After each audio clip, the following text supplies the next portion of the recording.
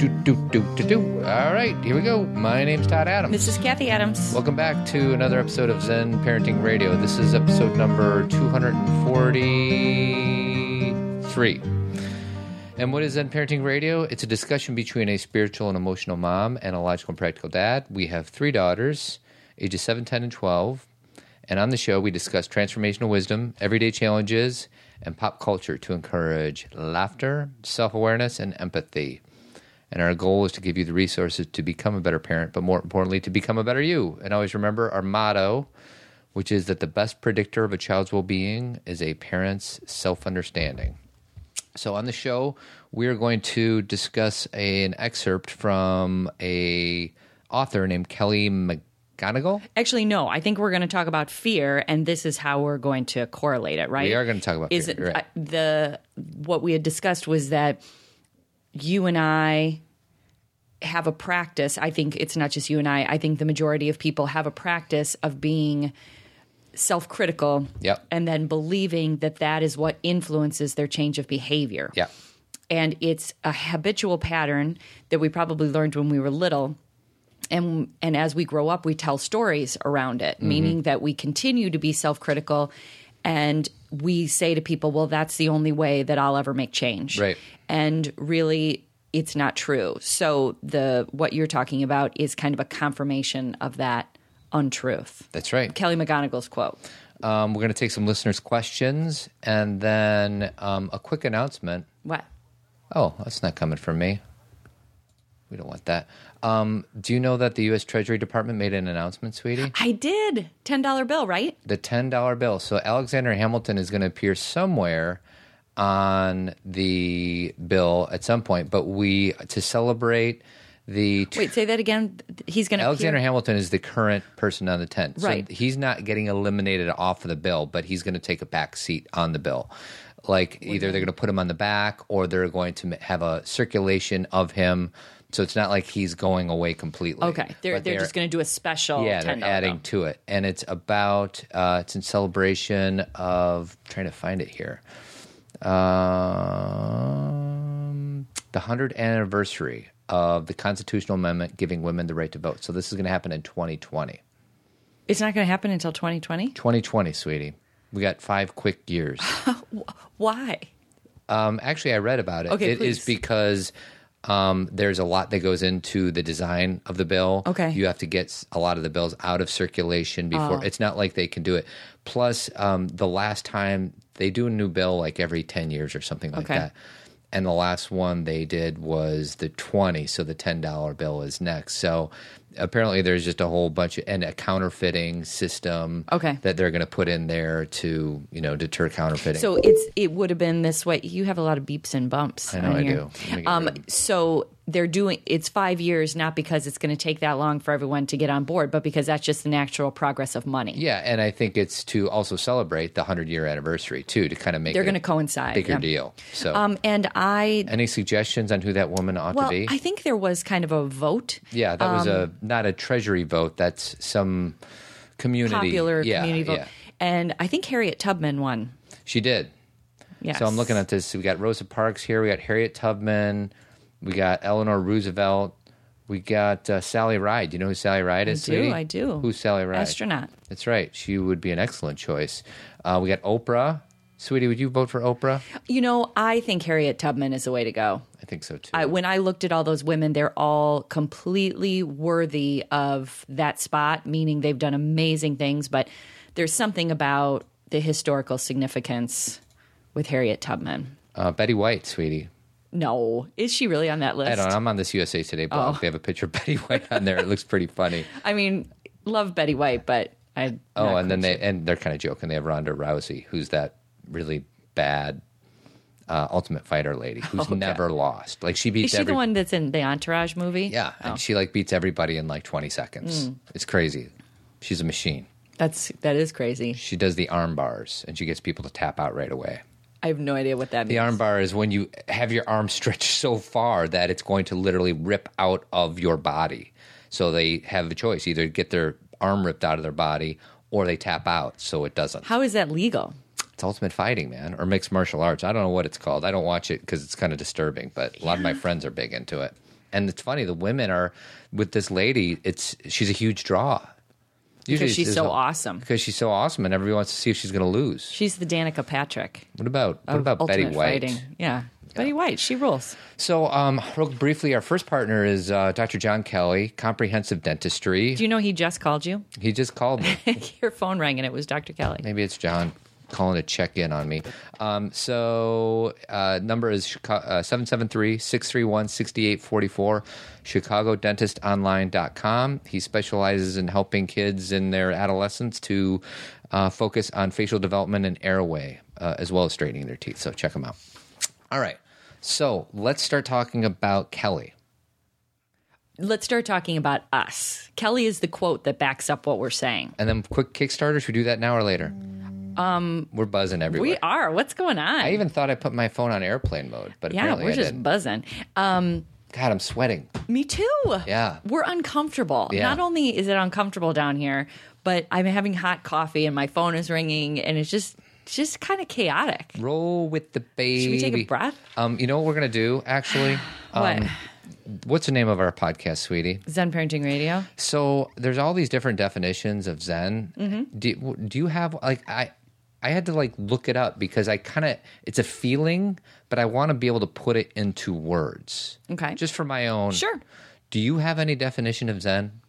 Yeah, I mean, my definition of Zen is self-awareness and living in self-awareness, being aware of the connectedness so when I say self-awareness, not just about me, but about the whole. Right. That is, and again, people use Zen as an adjective. They use it as a noun. They use it, there's obviously people who will say that they have the market on what Zen really is. Right. But I think when it comes to words, that's what that word means to me. Right. And that's what we mean when we say Zen parenting.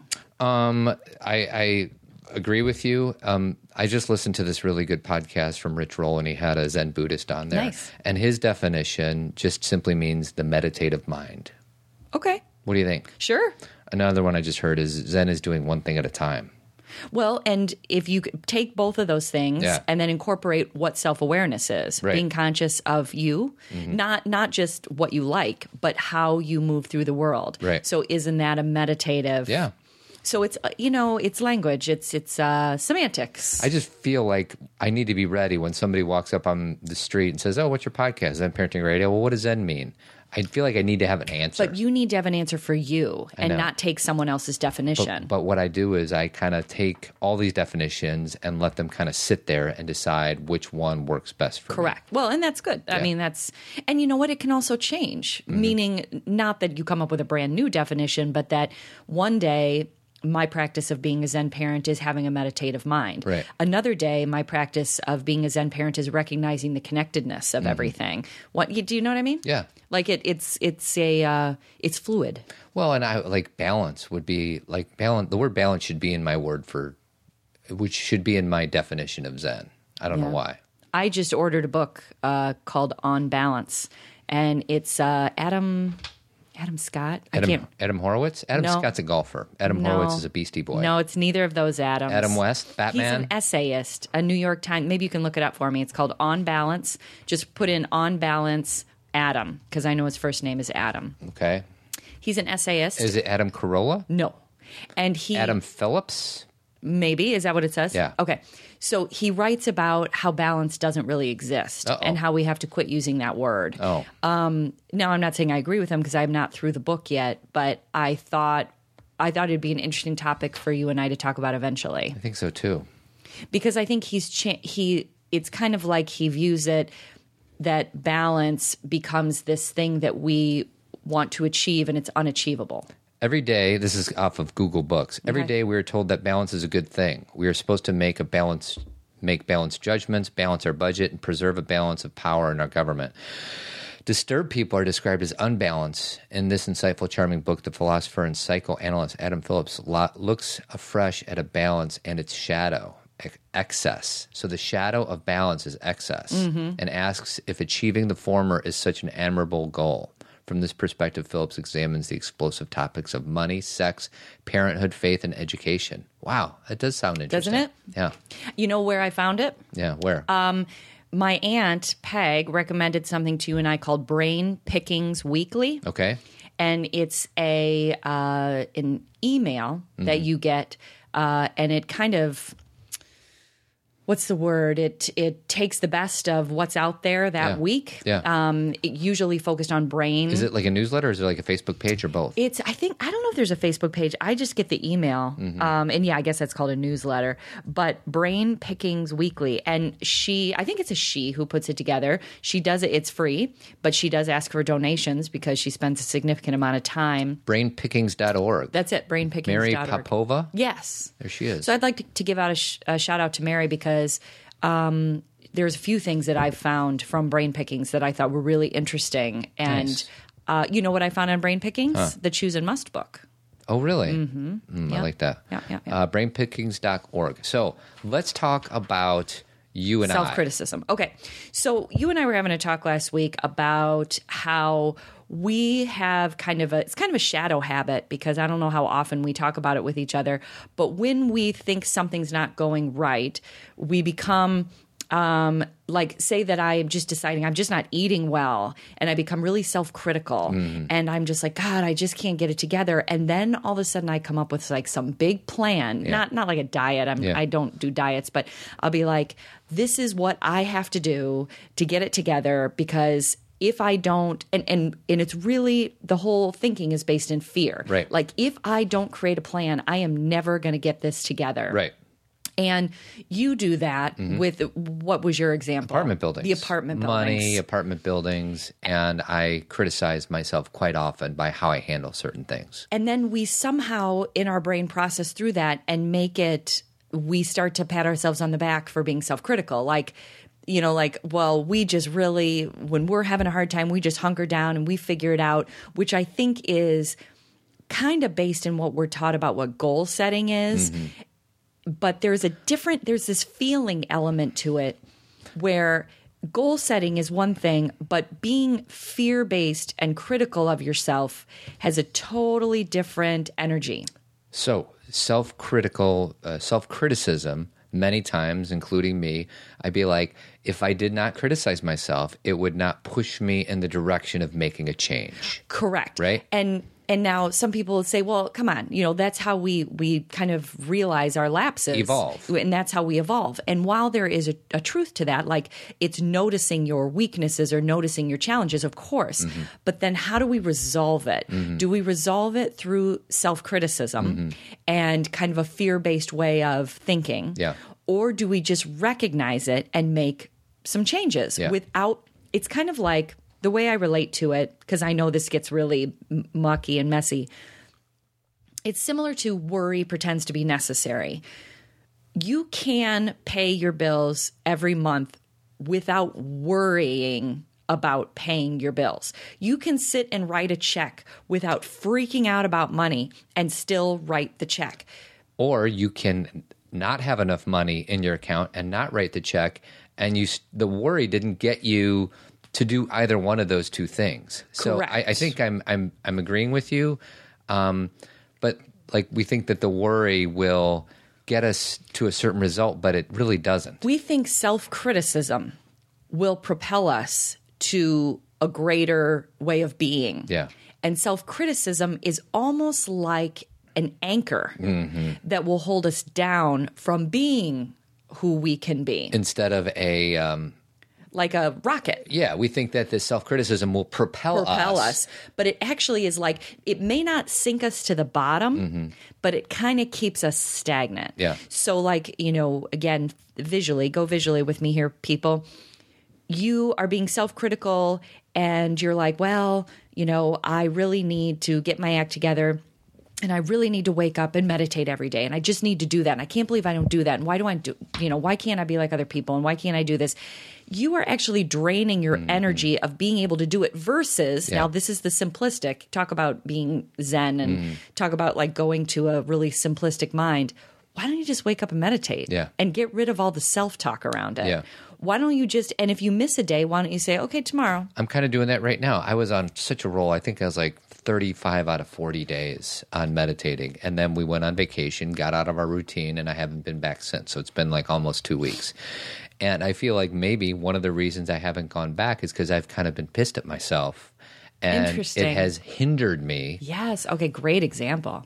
Instead of just doing it. Like if I could release the self-criticism, like, oh, you were doing so well, and now it's kind of like working out. Like you work out really well for 6 months, and then all of a sudden you go on vacation, and it's so much harder to get back. We did a show about this, about a word, and I can't remember what the word is, where people are so all or nothing that if they the example that we gave, and I think we talked about in the show, was where someone will eat a donut and they'll say, screw it, I ate a donut, I might as well eat 12. Yeah.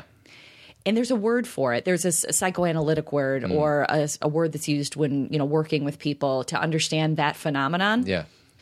Instead of just eating the donut and moving on and making it such a big deal and a big story about how you always eat donuts, and you don't need to eat 12. Just enjoy the one donut, and maybe the next day don't have a donut. I think what hinders us, what the anchor is, what our challenge is that we create a story around everything. Yeah. And that it has to be some big deal instead of the simplistic version of tomorrow I will, or right now I will. With working out, it's an easier example for me to understand because let's say I don't lift weights anymore or barely, but when I did, I would, when you're in your rhythm, you can lift a lot more weight. You're just stronger. Like yoga. I did yoga yesterday for the first time in a while, and I'm not, I'm trying to get my handstand to where I can just hold it for a long time. Well, I was pretty close about 3 weeks ago. And I've kind of gotten into a rut, and I could barely even get up there now. And now what I'm going to do is I'm going to question your story right there. Okay. I've gotten into a rut. Yes. It's and as an outsider, I'm going to give you a different perspective. You and I were gone for a week. We were in D.C. Yep. We went to yoga 3 times before we left. Yep. We've only been home for 3 or 4 days. Right. That does not a rut make.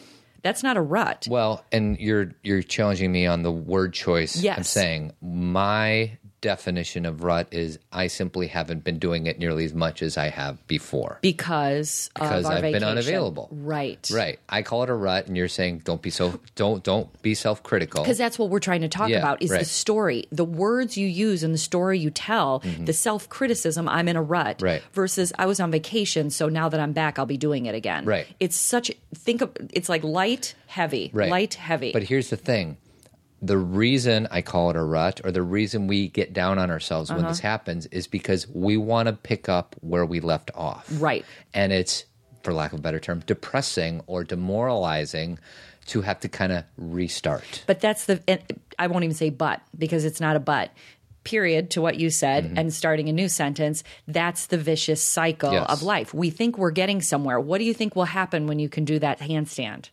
Nothing. Because once you can do it, there'll be a day that it won't go so well. And you'll go, I got to get back to that place. There was no place. Right. Like there was, and sometimes that's how we understand the ebbs and flows of life of sometimes there are some days like your handstand is my splits. I can do the splits some days. You know what I mean? Like some days it's just, For the record, I can't do the splits. I know. Not even close. I know. And that hasn't been a hard thing for me in life, just because of the things that I practice. Like a runner would have a hard time doing the splits because they have so much muscle, in their legs, where it's been different for me. Some days I just can't do the splits, and it has nothing to do with how long I've been going to yoga or how long I've been stretching. There are days it just doesn't work. These are Chinese splits or the American splits? And Is that what they're really called anymore? I don't know. I just remember being in gymnastics when I was like 8 years old, and they talked about what are the Chinese splits? Chinese splits, as far as what they were called then, is where you are like your legs are going out straight to the out, side, like a goalie, right? And the splits that regular, I'm talking about are front to back. So it's not Chinese splits versus American splits. I don't think that's no. And why did the Chinese get the market on that split? You know what? I have no idea. We need to figure this out. You should put in Chinese splits and see what they're called now, because I have a feeling that's probably not a politically correct term anymore.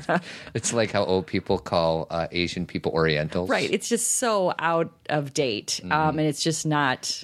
3 ways to do a Chinese split. They're still called the Chinese split. Okay, well, then good. Congratulations, China. Well, so anyway, splits. You can't do them every day, but it has nothing to do with whether or not you're good or bad or working hard enough. There are just times. It's the example of the 4 agreements. The 4th agreement is always do your best. Yep. Every day, here's the big, talk about peeling an onion of what best means. Every day, best is different. Best is not, my best is when I can do the handstand. Right. Best is when you show up. I'm not even going to define it because it's different for everybody. My best, like on Sunday when you and I both had headaches, the best I could do that day was shower 3 times. I kept sitting in the shower. I took a walk from the front of our house 1 block with Skylar, and that was really hard, but I did it. Thank you. Thank you. That was my best. And then you and I took her to the pool and laid in lawn chairs. Man, that sucked. It was so hard. But see, that was our best. Yeah. So instead of being self-critical and saying, God, we sucked or we just didn't do well enough, I was actually in admiration of both of us. Do you remember when we were both laying on the couch and I looked at you and I said, it's so weird that we're doing this and we both want to relax, but we're still parents. Right. And we have to. Yeah, because 2 of our kids were gone. 2 of our kids were gone. Yeah, that helps the story a little bit. 2 of our kids were at camp. So you think, it's going to be so much easier with 1. It's really not because she needs more attention because her sisters aren't there. Yep. So, gosh, I remember feeling that when my kids were little too, where it just never ended. I was like, I am still a parent at 2 a.m. Yep. But anyway, giving your best, sweetie. Yeah, your best is different, and my best today was a complete. And I actually have moments when I was working out today. I was at Daily Method today, and I was doing something very difficult, and I thought to myself, man, with a headache, I could never do this. And that's not self-criticism, it's acknowledgement and gratitude for I'm glad I feel good today. Right. Sweetie, what is this song? This is the best song from The Karate Kid. What's it called? It's called You're the Best Around.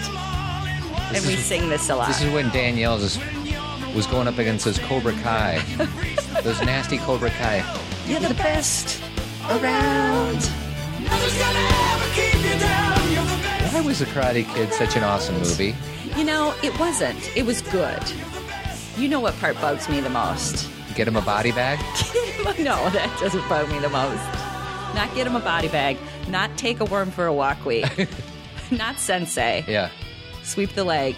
It's when Daniel and what's her name, Elizabeth Shue, go to the place to play. Yeah. Or no. It's when they're at the dance and he's a shower. Yeah. And they're dancing the wrong way. What do you mean? He has his arms on her shoulders and she has her arms on his waist. And that's it opposite. Looks weird. Yeah. Maybe that was like a shower thing. Maybe they couldn't do it because of the costume. I don't know. And when I say it looks weird, when I watched that movie as a teenager, I was like, you've got your hands in the wrong place. I just read something that there's a huge flaw in that movie. What? What is the climax of the movie? What does Daniel do to Johnny? He does the swan thing or the crane. The crane. And where does he kick him? In the shoulder? No. The head? In the face. Oh, you can't do that. Exactly. Ah, that is a huge flaw. Yeah, the referee says you can only hit between the hips and the shoulders. And he kicks him in the face. And he wins. Like, what were they thinking? He wasn't the best around. Can I talk about our second partner? Yes. Are we going to read this thing from Dr. McGonigal? We haven't gotten to it yet. Yes, we will. Tree of Life Chiropractic Care, Dr. Kelly, our other Dr. Kelly. Chirotree.com, 630-941-8733. Dr. Kelly specializes in families. So if you live in the Chicagoland area, give her a call. All right. Do you want me to read it? I mean, there's a lot to read. Do we want to read the whole thing? No, gosh, I'm not gonna do that. But here, I'll give it to you. No, I have it right here. All right. So there is a researcher, Dr. Kelly McGonigal. I actually saw her at Emerging Women the first year when we were in Denver, and she writes a lot about willpower. So here's why Todd and I thought this was important. Research shows that trying to motivate ourselves out of fear, guilt, and shame simply doesn't work. And in fact, being compassionate with ourselves is much more likely to cause us to act in alignment with our intentions. This is taken from psychologist Dr. Kelly McGonigal. And this is, did you want to read a piece of what her quote is from the book? Okay. You want me to do it? Yeah, go ahead. If you think the key to greater willpower is being harder on yourself. No. The quote, my students Oh, yeah, but I'm not going to read the whole thing. I'm just You're read going from the middle. middle. Go ahead. I'm sorry, honey. If you think the key to greater willpower is being harder on yourself, you're not alone, but you are wrong. Wrong. Study after study shows that self-criticism is consistently associated with less motivation and worse self-control. In contrast, self-compassion, being supportive and kind to yourself, especially in the face of stress and failure, is associated with more motivation and better self-control. And that's Kelly McGonigal's research, but that is completely connected to Kristen Neff's research with self-compassion. She found the exact same thing. Right. That when you are in a stressful situation or when you have found that you are, quote unquote, failing at something, that the first step is not criticism, but compassion toward yourself. I have this book that we've talked about many times called The Untethered Soul, and chapter 2 is about your inner what, sweetie? Your inner roommate, that neurotic roommate. Isn't this exactly what we're talking about? Yeah, you know what? It is, because it's that part of ourselves that's really critical. Get this book and read the second chapter. I mean, read the whole book, but get the second, because it talks all about that. And the bottom line is your inner roommate is your inner critic most of the time. Yeah. And we have to distance ourselves from that inner critic. Some people might call it the ego. And if you're able to do that, you can look at it objectively, and then you look like, well, what if this inner roommate wasn't inside my head, but instead of literally a person next to you? How would you pay attention? Would you give that person that's outside of you all this energy and all this attention? And of course you wouldn't. I know. But we think because it's inside of our head, it deserves more attention. And then we need to unpack it and figure it out. But it doesn't. No. You can just say, you're not serving me right now, inner roommate. And because sometimes your inner roommate is good and telling you good things. Well, not the same place though. That's a different part. So the inner roommate is not telling you good things. Really? I not the one he's talking about. Okay. He's talking about the ego-based voice in the head. Right. I think the thing, yeah, that's true. The You're place right. that is telling you the good things is your true self. Mm-hmm. One of the things that I have on my my vision board in the office is the truth is always kind. Yeah. There you're getting, if you're getting some kind of truth, and when I say it's always kind, it doesn't mean that it's always something you want to hear, but it's said in a kind way. The whole you suck, you can't do this, blah, blah, blah. There's no truth in that. EGO. One of the visuals I get with the inner roommate is someone who wants us to sit on a dirty brown couch with them and talk about how much we suck and how we can't do anything, and have a conversation with us about, did you notice all these things you did wrong? And it's almost like this, it's a shadowy part of us that just wants to focus in on only the negative. And here's the thing. The things that our inner roommate is telling us, some of them he can point to and say, see how mean you were to that person? And maybe you were mean to that person. Right. But once you are mean to someone, what is going to help the situation and propel you in the right way?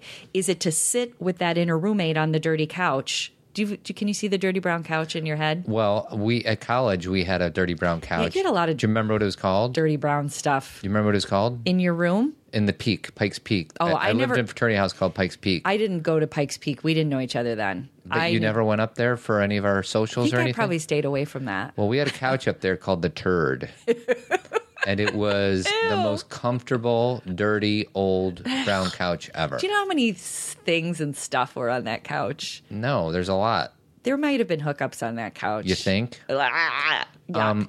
So anyway, so go ahead. You were going to say something. I just want to read this amazing last paragraph of this chapter.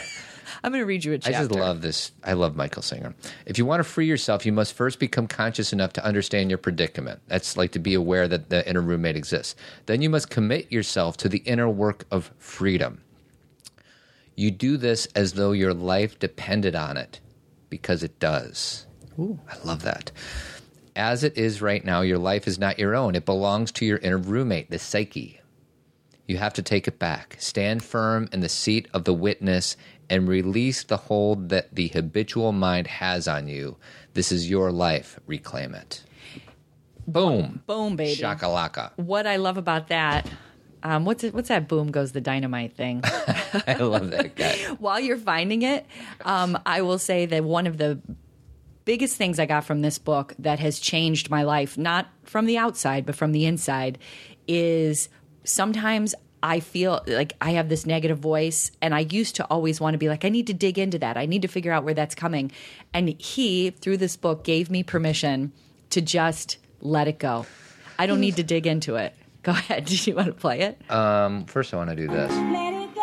Yes. Let it go. Can't hold it back anymore. And that is the process of meditation. When you are sitting on a meditative mat, or I have a lovely chair that I sit on, what you're doing is watching your thoughts and allowing them to go through. And again, believe me, I get very stuck in thought. Meditation is not a perfect process, but it's the practice of letting thoughts go.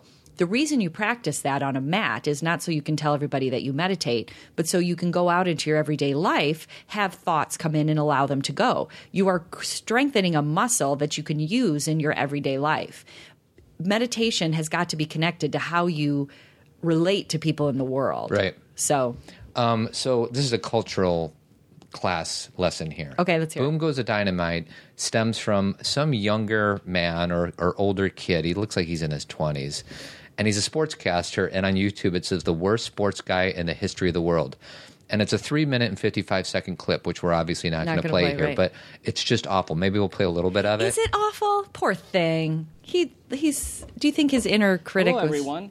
Well, the Ball State softball team continued to play this weekend, and they were hoping to continue off of their straight 3 out of 4 losses. And so we'll take a look and see how that happened. They started off good, but then eventually, the Ball State women's team shut down and ended up doing poorly.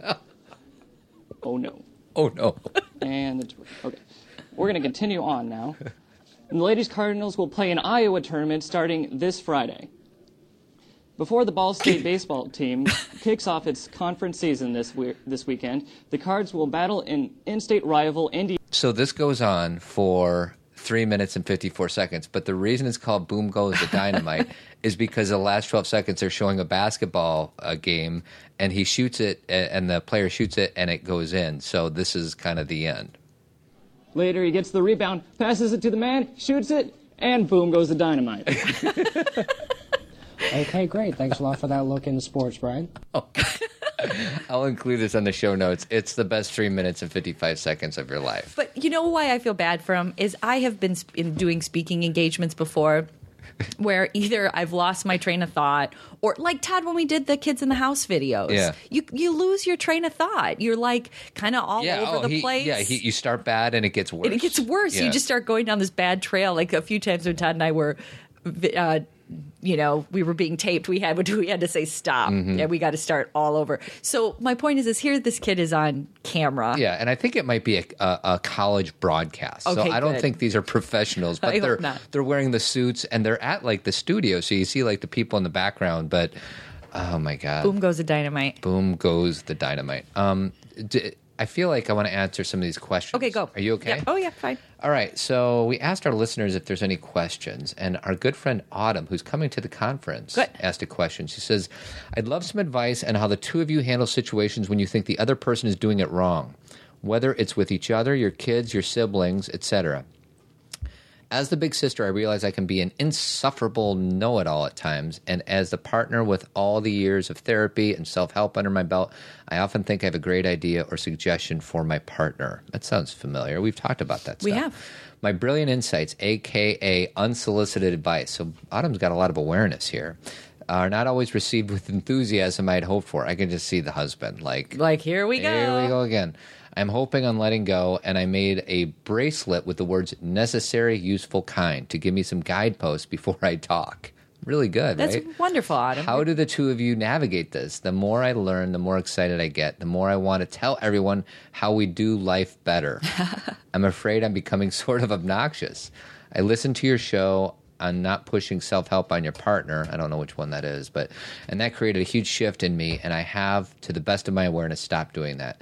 Our relationship has improved dramatically. I'm realizing this is an area where I still need support in the rest of my life. Thank you for any insight. Interesting. I have two thoughts on that. Number one, Autumn, I've been just like you, and I still fall into that pattern a lot. So you're not alone, honey. I think when we find something that works for us and something that makes us happy and something that makes our lives feel more full, we want to spread the word. Yep. And we want to help other people. And oftentimes we can see other people's issues a lot clearer than our own. Right. So Todd and I have both been there. Yeah. I think that still shows up. Yeah. After I saw the I Am documentary, which I loved, Right. everybody who came over, I'm like, you got to watch this. Yeah, Like, I sit wouldn't even down. give them a choice. Sit down, you're Sit down, watching this. right. So I've been there. At the same time, what I know for sure is a lot more effective is live it rather than preach it. One thing that I, as a parent and as someone who is in this kind of line of work, is I find the most important thing for me to do is practice what I talk about. Not practice it and show it off and show every picture of me doing something Yeah. or meditating, but just literally live it. Not, again, to be it's so I can talk about it authentically. Because if I'm just talking about it from a knowledge base, then I really don't have what people need. Well, what's interesting about this is she's having an awareness, but you can also categorize this as maybe being self-critical. Like, there's a fine line between having an awareness of something and being self-critical. Like, I don't think she's beating herself up, but we've been talking about self-criticism here. Do you think that she's doing any of that? No, but I think what she's asking for is I need a few more tools because I'm finding that I am talking more than maybe I'd like. And I actually have something right Let's here. hear it. So this book that we have, Thich Nhat Hanh, How to Love, we were actually going to do a little podcast for our backers about this, but I'm just going to share it. Backers of Kickstarter, Backers sweetie? of Kickstarter. So these are the 6 mantras of being in relationship. And I'm not going to read them all. They're practices for nourishing true love. But number 6, I think, is relevant to what Autumn says. Number 6, the practice of loving. It's called You Are Partly Right. The 6th mantra is You Are Partly Right. When someone congratulates you or criticizes you, you can use this mantra. I have weaknesses in me, and I also have strengths. If you congratulate me, I shouldn't get lost and ignore that there are negative things in me. When we see the beautiful things in the other person, we tend to ignore the things that are not so beautiful. We are human, so we have both positive and negative in us. So when your beloved one congratulates you and tells you that you are the image of perfection, you say, you are partly right. You know that I have the other things in me also. In this way, you can retain your humility. Humility is one of my favorite words. You are not a victim of illusion because you know that you're not perfect. And when another person criticizes you, you can say, you are partly right. Nice. Now, why I think that's important to what Autumn said is her first sentence to us was, what do you do when you think other people are wrong? Yeah. Other people can be wrong through our lens, meaning that is not what we would do. Yeah. But what I always look for, this is the self-awareness thing, is why are they doing what they're doing and how did they get there? Yeah. And maybe we can't dismantle all of it and figure it out. But one thing when Todd and I are either in disagreement with each other or when we're sharing with each other that we're being offended by someone or someone's driving us crazy, the practice that we have is the first is oh my gosh, they're driving me crazy. Yeah.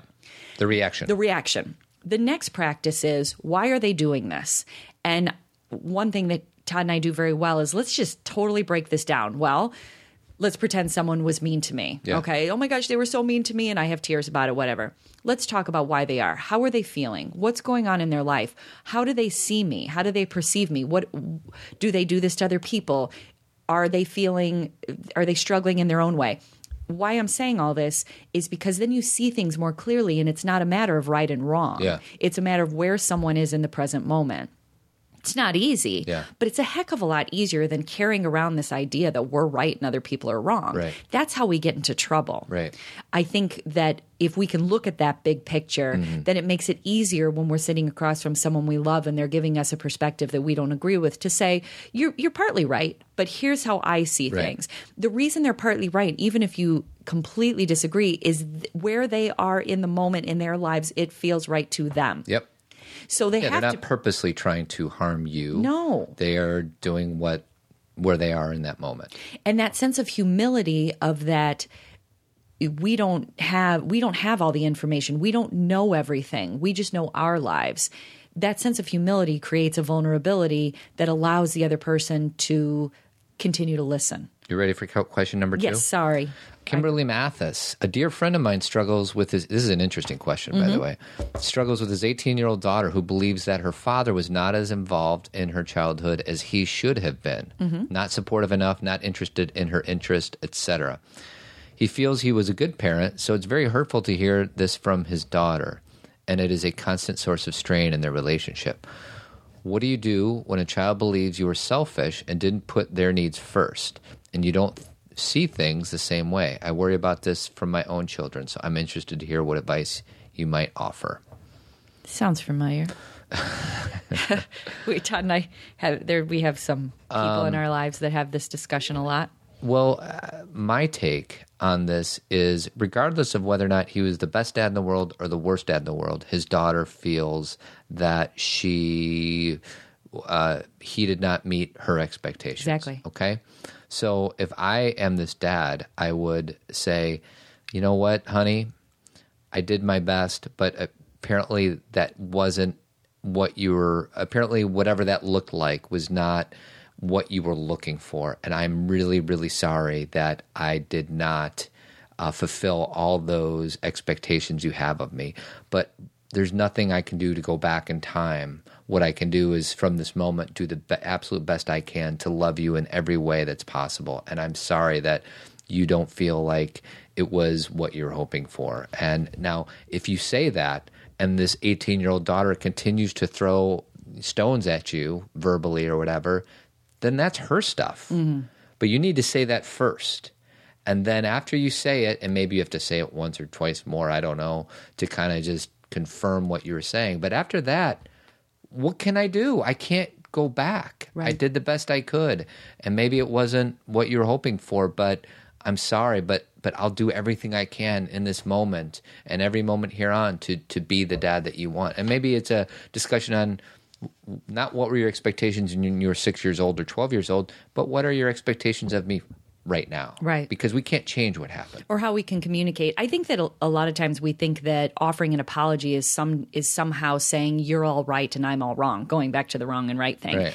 And offering an apology is just acknowledging that his daughter feels that she didn't get what she needed.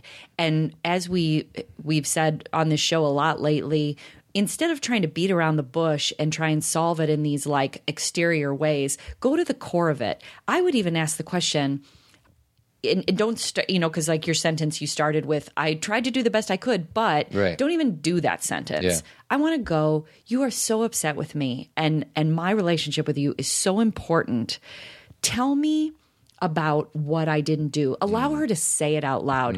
You weren't there for this. You weren't there for this. You're right. I wasn't. And I didn't know how important that was to you. If I could go back, I would have done that differently, but I didn't. And I'm sorry. Let her get it out. What's built up in her is a bunch of unacknowledged pain. Yeah. And she doesn't want to hear his version of it. Mm-hmm. She wants to share her version of it. Once it's all out and he has created space to hear it, mm-hmm. it's free. Yeah. Meaning it's no longer this pent up. Yeah. And then he can say, okay, just like you said, because what I loved everything you said, but the best part was. But you don't start with what I said. You start with what you said, and then you roll into what I said. And then you roll into the, okay, so now we've got that, and I can't change that, but I can acknowledge that I see your perspective on this. Right. Now, how are we going to communicate now that you're 18 and you're an adult and, we're going to have a different kind of relationship? Let's talk about and communicate how we can make that the best it can be. Let's do this together. The only reason I wouldn't say to her, you tell me what I need to do now, is then it's out of balance again. Right. He has to be half of it, meaning he can't give himself away. Mm-hmm. Part of it being in a relationship is maintaining your whole self. Yeah, the dad can't say, oh, you're right, I suck. And now I'm going to do everything you tell me to do. Yeah. It can't be like that. Yeah, that's not good. But again, that doesn't need to be said to her, mm-hmm. but it needs to be said, let's come together, let's communicate. How can we connect to each other now? Yeah. So the visual I get with people's pain, and I'll speak for myself, it's not just my professional life, it's me personally. When I'm feeling full and angry and I'm saying things like what she's saying, it's because I haven't been able to speak what I feel. Mm-hmm. Nobody has created a space for me to. Everyone has been telling me, oh, you shouldn't worry about that. You shouldn't be upset about that. And no one is acknowledging my pain. Once I say it and someone can sit in it and not try and push it away and allow me to speak it, it's gone. Yeah. So go to the core of it. Yep. So the mom who wrote this, who wrote this? Kimberly. Kimberly. you can obviously give your friend that advice, but for yourself, everything, every relationship you have from this point forward, go to the core of the issue. Don't try and beat around the bush and tell them everything you did and be defensive and show them how you're right and they're wrong. Allow them. Open the door. Open the door, yeah. We have to talk about Kickstarter, and then we got to go. Okay. We ran out of time for Diane's question. I saw it. Sorry, Diane. Can I give Diane one thing? Sure. Diane, do you have... The question was, do you have any fun ideas or special things you do with the kids during the summer break? Oh, that was the question. Yeah. We have a lot of downtime. Yeah. Let them be bored. Fight through when they get mad at you for saying I have nothing to do, and let them figure it out. You know what we do, Diane, is we'll have one thing in the day that everything kind of anchors around, like we're all going to lunch today, or tonight we're going to see Todd's sister, or this afternoon we're going to Great America, or whatever. Yeah. But then the rest of the day is open. Yeah. So it gives us an anchor of not anchor, what's the word I'm looking for? A focus point. So we all know when we're going to be together. Yeah. Because if you have a completely open day, then Right. it can be like chaos. Right. So, and the girls have little camps and they're doing band and running club and all these things. Don't overbook them. Don't fill up all their Yeah. time. I mean, That's our thing. I mean, if that doesn't work for you, then book all, fill them up. But that doesn't work for us. And, maybe just do it way ahead of time. Look at next week and say, this day we're going to go to lunch. And so then you have that. And then the rest of the time you don't worry. Sweetie, let's talk about our last partner, Okay. Jeremy Kraft, Avid Company, painting and remodeling throughout the Chicagoland area, avidco.net, 630-956-1800. And then last but not least, I think when this podcast is available, our Kickstarter will have 1 day left. One more day for Johnny, Kickstarter, one more day, and then it will all be over. One more day. So if you're listening to this the day that it's released, and you want to help, then please help. But what if they can't? And you know what? I'm being a wordsmith here. Okay. But instead of help, if you want to get your tickets. Yeah. Because yes, it does help us. Todd's not wrong. But really, we're trying to give you the opportunity. Help me help you. Help me help you. Get your ticket. If you want to be a sponsor or vendor, do it. The reason I'm saying do it now, obviously we already made our Kickstarter goal, so we don't need you to do that. But you get more publicity. Yeah. We're going to start talking about you 9 months before the event. Don't wait until January because then you're not And we're going to be inundated at that time anyway. and we may be full. Yeah. See, we only have a certain amount of space. So there's all sorts of things. And let me tell you, these people who have jumped on as sponsors and as vendors, oh my gosh, inspiring people doing amazing things, and a few of them that we know that are going to jump on who haven't yet. But, it's just they're doing it today or tomorrow.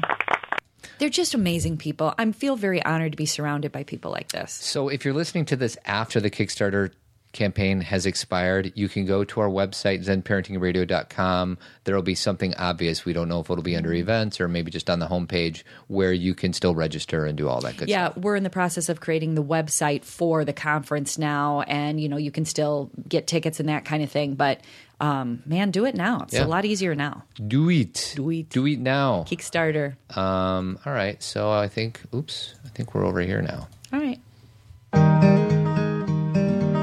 Words of wisdom? Humility, baby. Practice humility and self-compassion Anything else? and love. Anything else? You go ahead. Sun's out, guns out. You haven't been suns outing, guns outing. You don't wear those kind of shirts. I got to get some for my nephew, Max, who's Mr. Sun's Out, Guns Out. He lifts every day, Yeah, he's Mr. Lifter He's guy. going to be bigger than you. He already is bigger than Yeah, you. he is. I could still take him, though. I can. You I know it. think? No, I know it. Really? See you, everybody. Have a good weekend. Bye.